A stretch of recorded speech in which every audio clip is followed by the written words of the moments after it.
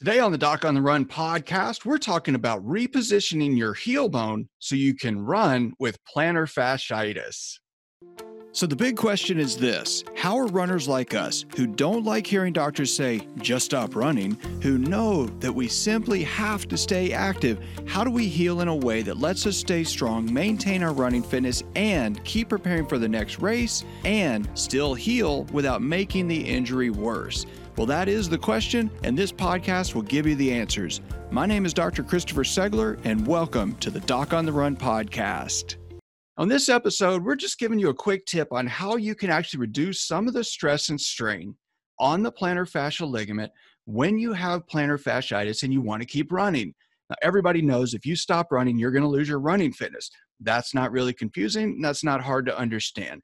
But what you really need to understand is that plantar fasciitis is not really self-limiting. It does just not miraculously go away like a cold virus. It hangs around if you continue to aggravate it, because the stress and strain to the plantar fascia that makes it irritable and causes this condition called plantar fasciitis is a consequence of excess stress and strain.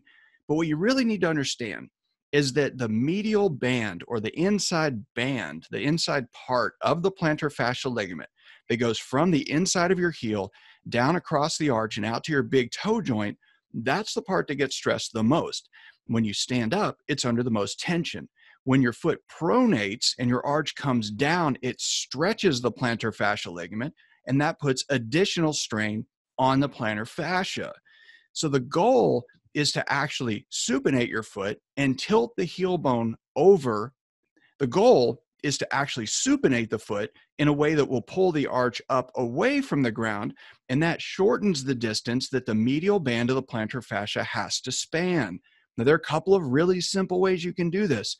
One of the simplest ways, believe it or not, is to run on the street using the slope of the road to tilt the heel bone underneath you, because when your foot lands on a sloped surface like the side of the road where it slopes toward the gutter, that can do the job for you. So if your left foot has plantar fasciitis and you run in the street facing traffic with the sidewalk on your left and the cars passing by on your right as you run toward the cars into traffic, then that will actually tilt your left heel bone underneath you, and that will actually change the position of the heel bone in a way that reduces the stress and strain on the injured tissue.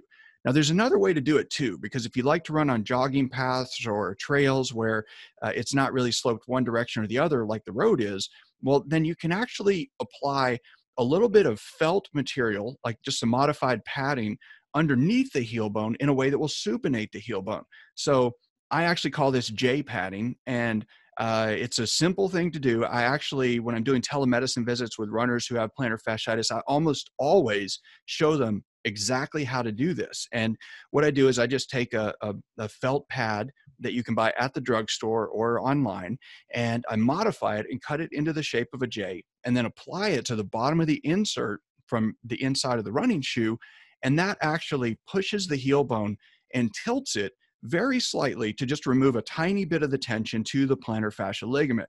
So that's a really easy thing you can do as well. But both of these approaches just help you tilt the heel bone to reduce the stress and strain to the plantar fascial ligament so you can keep running and keep maintaining your running fitness. Now, if you want to see exactly how to do the J taping method, or J padding method, I should say, I've got a free video for you. You can go to this episode, go to docontherun.com/runnersheelpain, and you can find it there. So you can get free access to it. You can check it out. It'll show you exactly how to do it. It's a little arts and craft project you can do at home, but it will help you reduce the stress and strain to the plantar fascial ligament so you can keep running and maintain your running fitness while the plantar fasciitis calms down. So go check it out.